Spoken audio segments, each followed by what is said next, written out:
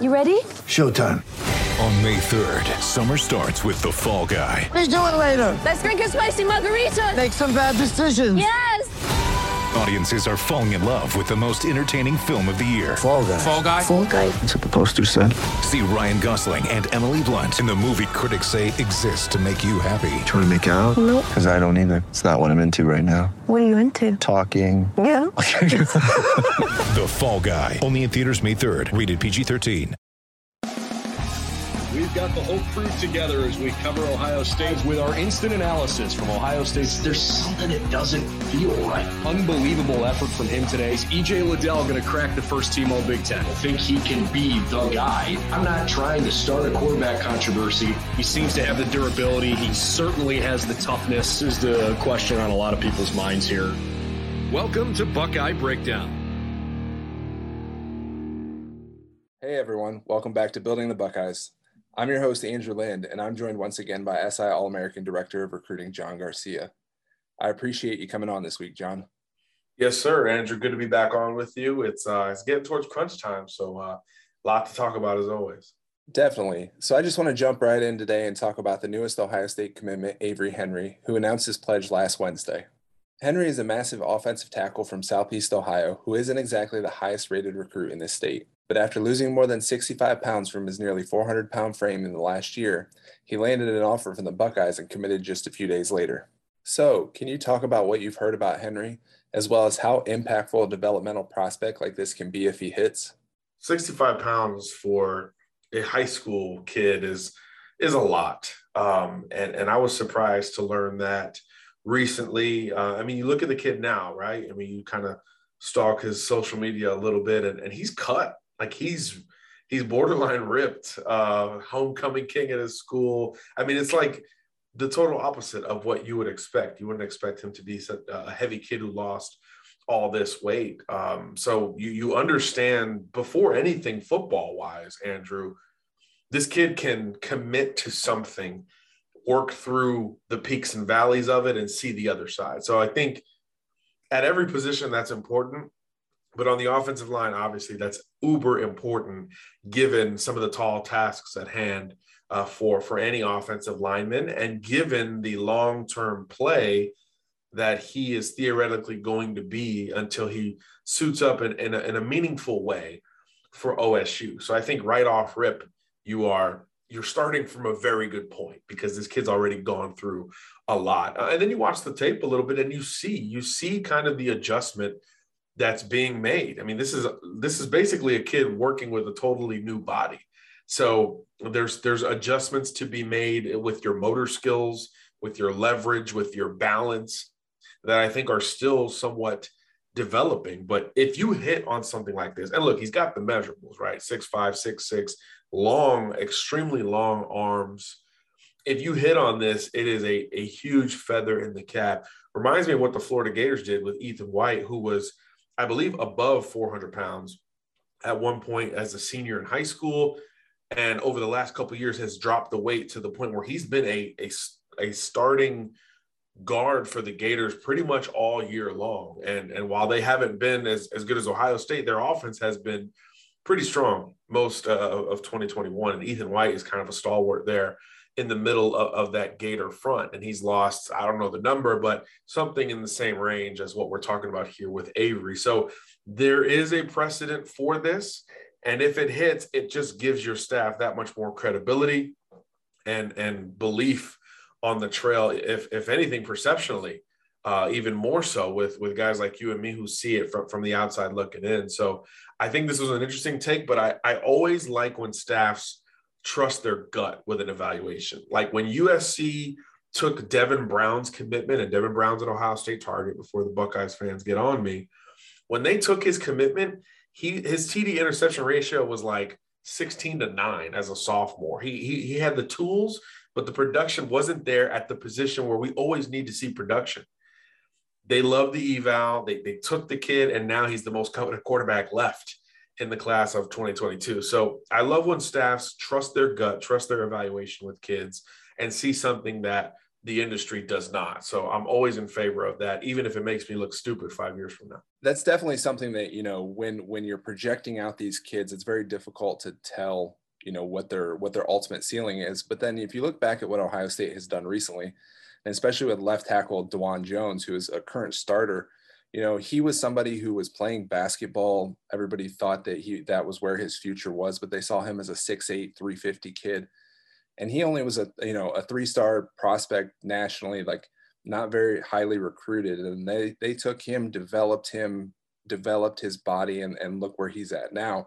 So I see a lot of similarities with him and Avery Henry. When you miss as a coaching staff, you want to miss with an athlete. You want to miss with the measurables. So those are there, as you mentioned, with the current starter. Those exist right now. You're not going to miss on the 6'3" offensive lineman who's really good on Friday nights, but you just don't know how it translates. You're going to miss with the measurables. That's the modern approach. That's the current approach. And I believe it applies even to the Blue Bloods, even to the Ohio States of the world.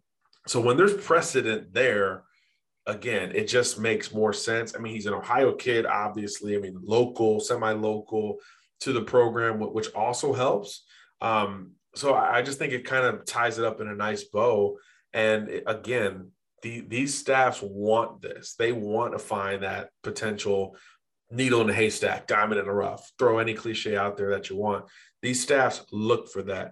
And don't underestimate the recruiting departments in some of these schools. I was just looking at some recruiting staff budgets, and most of the great schools are well into the millions. There are so many people watching film, so many people cutting up film, and it has to go through so many measures to get to the position coach and then the coordinator and then to Ryan Day. Don't underestimate all the boxes this kid had to check every step up of that ladder up until the head coach says, you know what, give that kid a green light.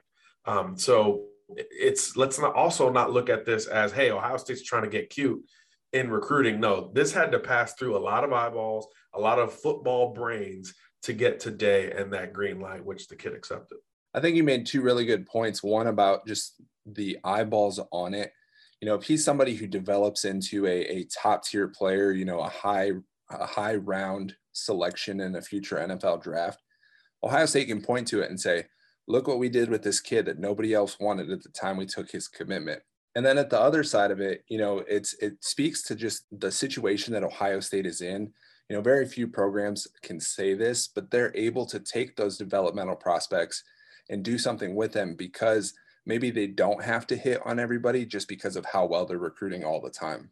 100%. And when you're looking at a potential developmental long-term play, you got to have some factors that make sense. So again, going back to, he's an Ohio kid.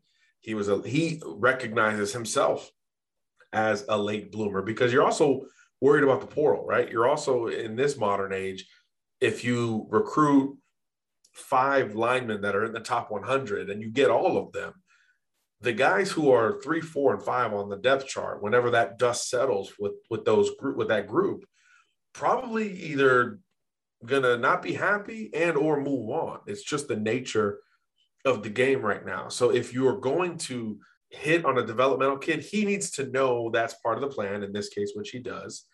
And again, he's got the tangible proof to show you that he is willing to stick it out and stay consistent on a long-term play, which you have to do. I don't care how young you are, what you have to do when you are losing weight and literally transforming your body. I think that's a really good point as well, because if you think about it, especially in today's age with, the transfer portal and kids can just up and leave, keep their red shirt if they don't play in 4 games in a year and so forth. These are the kids, the in-state kids, the ones that grew up wanting to play for the Buckeyes. Those are the kids that you have to use to fill out your roster. So even if he doesn't necessarily become a starter at any point in time in his career, he's going to be in it for the long haul just because he always grew up rooting for the Buckeyes and wanting to be a Buckeye. Exactly. I mean, we want to outsmart the room, but not your room. Like, still, it's all about self-awareness. And it goes both ways here for both Avery and the Buckeyes. You have to be self-aware of your situation in order for it to work long-term. So yeah, if it's a simple transaction. If your dream has been to play here for however long, this is what it's going to take to get there. And now we know you can see something through to the other side. I think it's worth noting that the last time that Ohio State flipped somebody effectively from Iowa State, because that's what Henry basically did. You know, he was committed to Iowa State, took his visit to Ohio State for the Akron game last month, decommitted from Iowa State, got an offer from Ohio State, and then committed a few days later. The last person to do that was Mayan Williams, and look what kind of impact he's having. And he was only a lower level recruit in the state of Ohio, but he's having an impact for the Buckeyes now. Exactly, and there are I's dotted, to make a nice pun, all over that roster. It's in every big time program has that. You know, Alabama's lead back is a Tuscaloosa kid who came in with Najee Harris. So guess who was getting none of the headlines when he was coming in? It was Brian Robinson, who's now, you know, the lead guy there at Alabama. So there's evidence of this everywhere. And again, it all goes back to trusting your own evaluations and the kids that you give that benefit of the doubt to, having the information to see that, hey, they can commit to something and really stick it out, even if it doesn't work out today. And that's harder to find. So anytime it's potentially on the docket, it's exciting as an evaluator to see. So I'll definitely be tracking this kid going forward. He's now the third offensive line commit in the class, joining Tegra Shabola and Colorado offensive tackle George Fitzpatrick. Of course, the staff is hoping to add one more player to the fold there, and this weekend is going to end up being very big in that respect because Texas's Cam Dewberry and California's Ernest Green are both making their way to campus this weekend. So where do you feel like Ohio State stands with both of those players heading into this weekend, and do you think that either is particularly close to a decision? I think Ohio State's right in the mix for each of them, Andrew. I know Ernest Green has talked about popping in January. He's playing in the Adidas All-American Bowl, and I think that's going to be where he sticks unless something just takes him away on one of these visits, you know. And I know this Buckeye visit has been on the schedule or on the future schedule for quite some time, so I do think there's going to be some relief once he's actually in Columbus. But chief competition, right? Georgia's heavily involved. Texas is heavily involved.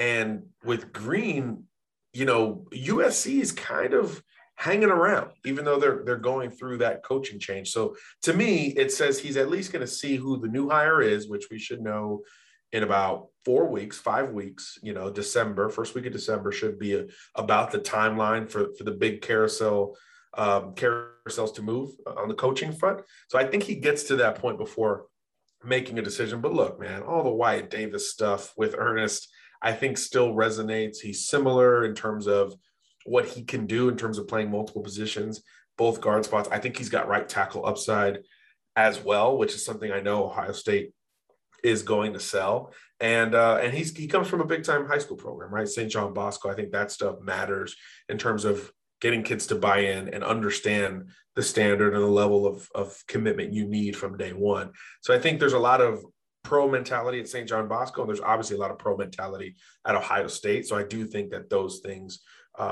resonate with one another. So I think the Buckeyes stay in that mix all the way through. There's a reason he's been fighting to get back to Columbus, and now we'll see what happens when he actually does.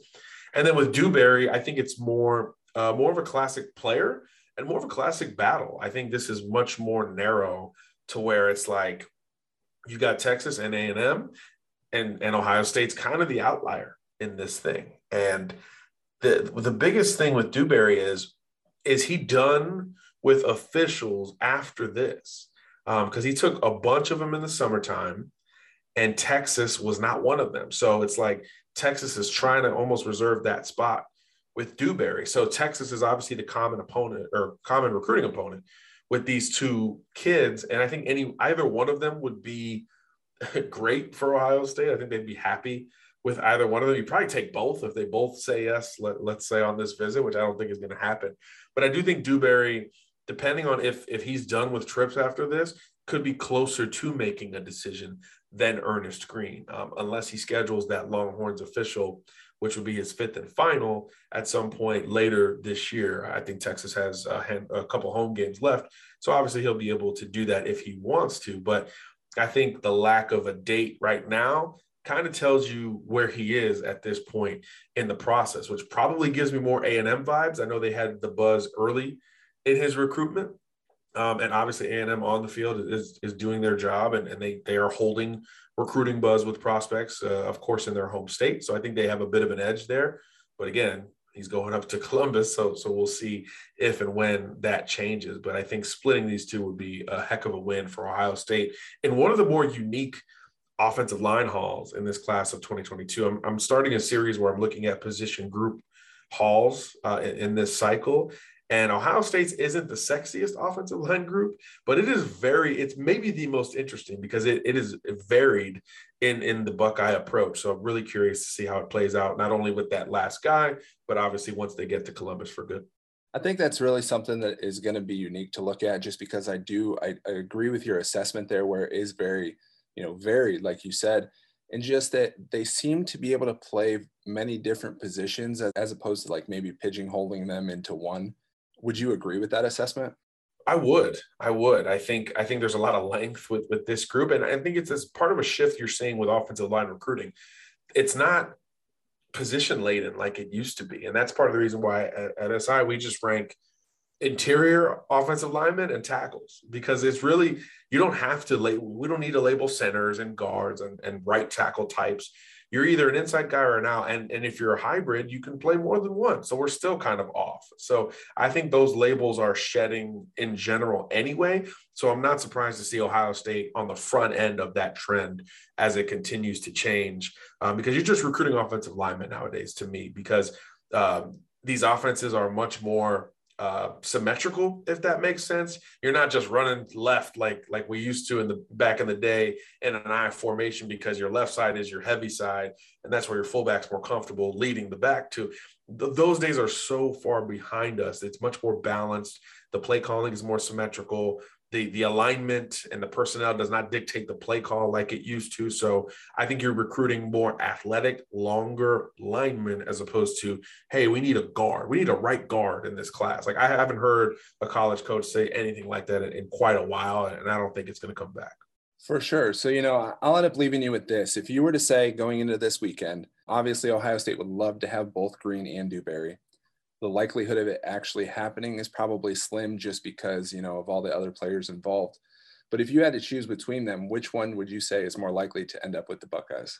Ooh, that's a good question. Putting me on the spot. I think Green a little bit more. I think he is more built to be a national recruit. He is not as tied to the geographical element as to where Dewberry is looking at more regional options. I think Green is just more of a business-like approach in his recruitment. I think a lot of it has to do with his high school and the precedent set by Wyatt Davis. I think that absolutely factors in, because those phone calls have been made, and more of them are on the way. So I think Green is slightly more likely, but again, Ohio State's gone down to Texas and pulled out some big-time talent seemingly every cycle. So definitely not an easy call. Definitely. And, it's going to be really interesting to see how things kind of unfold this weekend, with it being a big game, sellout crowd, alternate uniforms, all that kind of stuff. So it'll definitely be fun to pay attention to. 100%. Yeah, I'll be watching. Definitely. Well, I appreciate you stopping by, John. We'll have to catch up again soon. Sounds good, my friend. Be good. Well, that'll do it for this week's episode of Building the Buckeyes. Signing off for SI All-American Director of Recruiting John Garcia, I'm Andrew Lind. Have a great night.